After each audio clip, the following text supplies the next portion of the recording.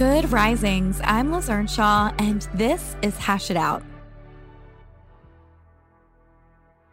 This week, I am exploring relationships and holidays.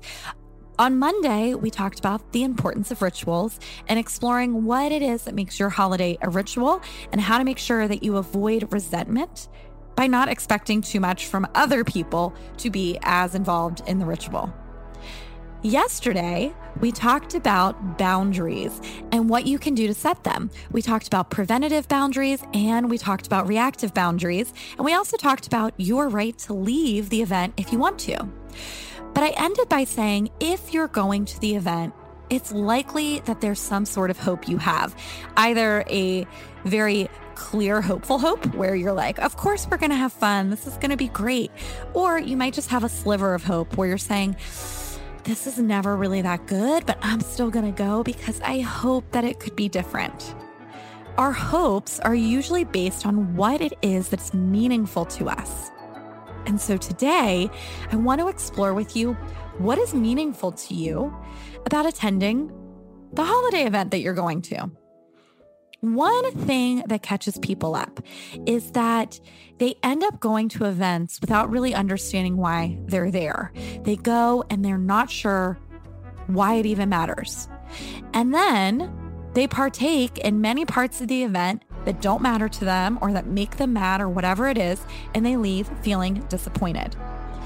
When I'm working with people in the therapy room and they're telling me that they're feeling anxious or worried about a family event, one thing I often ask is, well, do you even have to go? And it's very rare that someone says, no, I don't have to go. Most people will say, well, yeah, I have to. And I'll say, why? And again, it's very rare that there's a real have to. Sometimes there is something that is holding people in place there where they really do have to go. It's attached to, let's say, monetary control or something like that. But most of the time, there's not a true has to. And when we dig into that, what we find is that there is this hope, there is this desire, there is this meaning in there that matters, that they're reaching for, that they're wanting in terms of going to this family event. But they don't talk about that. And so what I help them uncover is what parts matter to you? Why are you there? And some people will say, well, I really hate when I first get there and everyone's just kind of wandering around and they're having small talk and that's not fun to me. But I love my mom's cooking. It's my favorite part. And if I could just go for the part where there's dinner and I didn't have to do the small talk, that's what would be meaningful to me. Other people will say, I have a really hard time seeing my siblings. I don't want to be there seeing my siblings. I wish I could avoid them. But I go because my grandparents are really important to me and they are there. And that's what matters. And if I could go and have my siblings not be there and not talk to my siblings, it would make the day so much better because all I want to do is talk to my grandparents. Or I love going to my hometown. I don't really like the day of Thanksgiving. I don't like spending the whole day together, but being in my hometown or being in the house I grew up really feels comforting and it matters. What I often say to these people is, what is it that you can do to make sure that those things that are meaningful to you are your focus of the day? And how can you hold on to yourself? And we've talked about differentiation before here.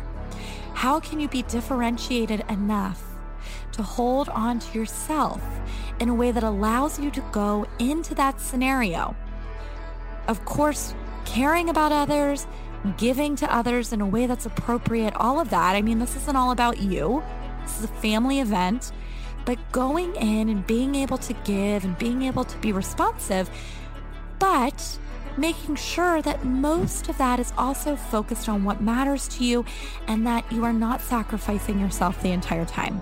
So for example, if you said to me, I love just going for the dinner and I really hate the small talk. Now, the reality might be that if you just showed up exactly at 4 p.m. for the dinner and you ate the dinner and then you left, that wouldn't be very relational, right? Everybody would probably be thinking, oh my gosh, they just came in, they ate, they left, they didn't help with the dishes, they didn't say thank you, they didn't talk to us. Some of their needs for that day might be neglected? And is there a way that feels fair but doesn't make you fully lean into all the small talk? Maybe you show up only a half an hour before, or maybe you give yourself a project when you get there and you remove yourself from the small talk because you end up being the one cooking the turkey.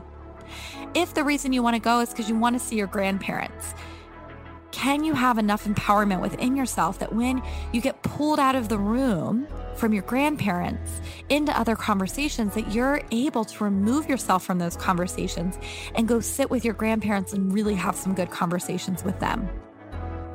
When you can really ground into what is meaningful to you about the event, then you can have a stronger focus around it, more boundaries around that, and you can figure out win-win solutions so that you're not just going with everybody else's flow, but so that you're making some of the flow about you as well.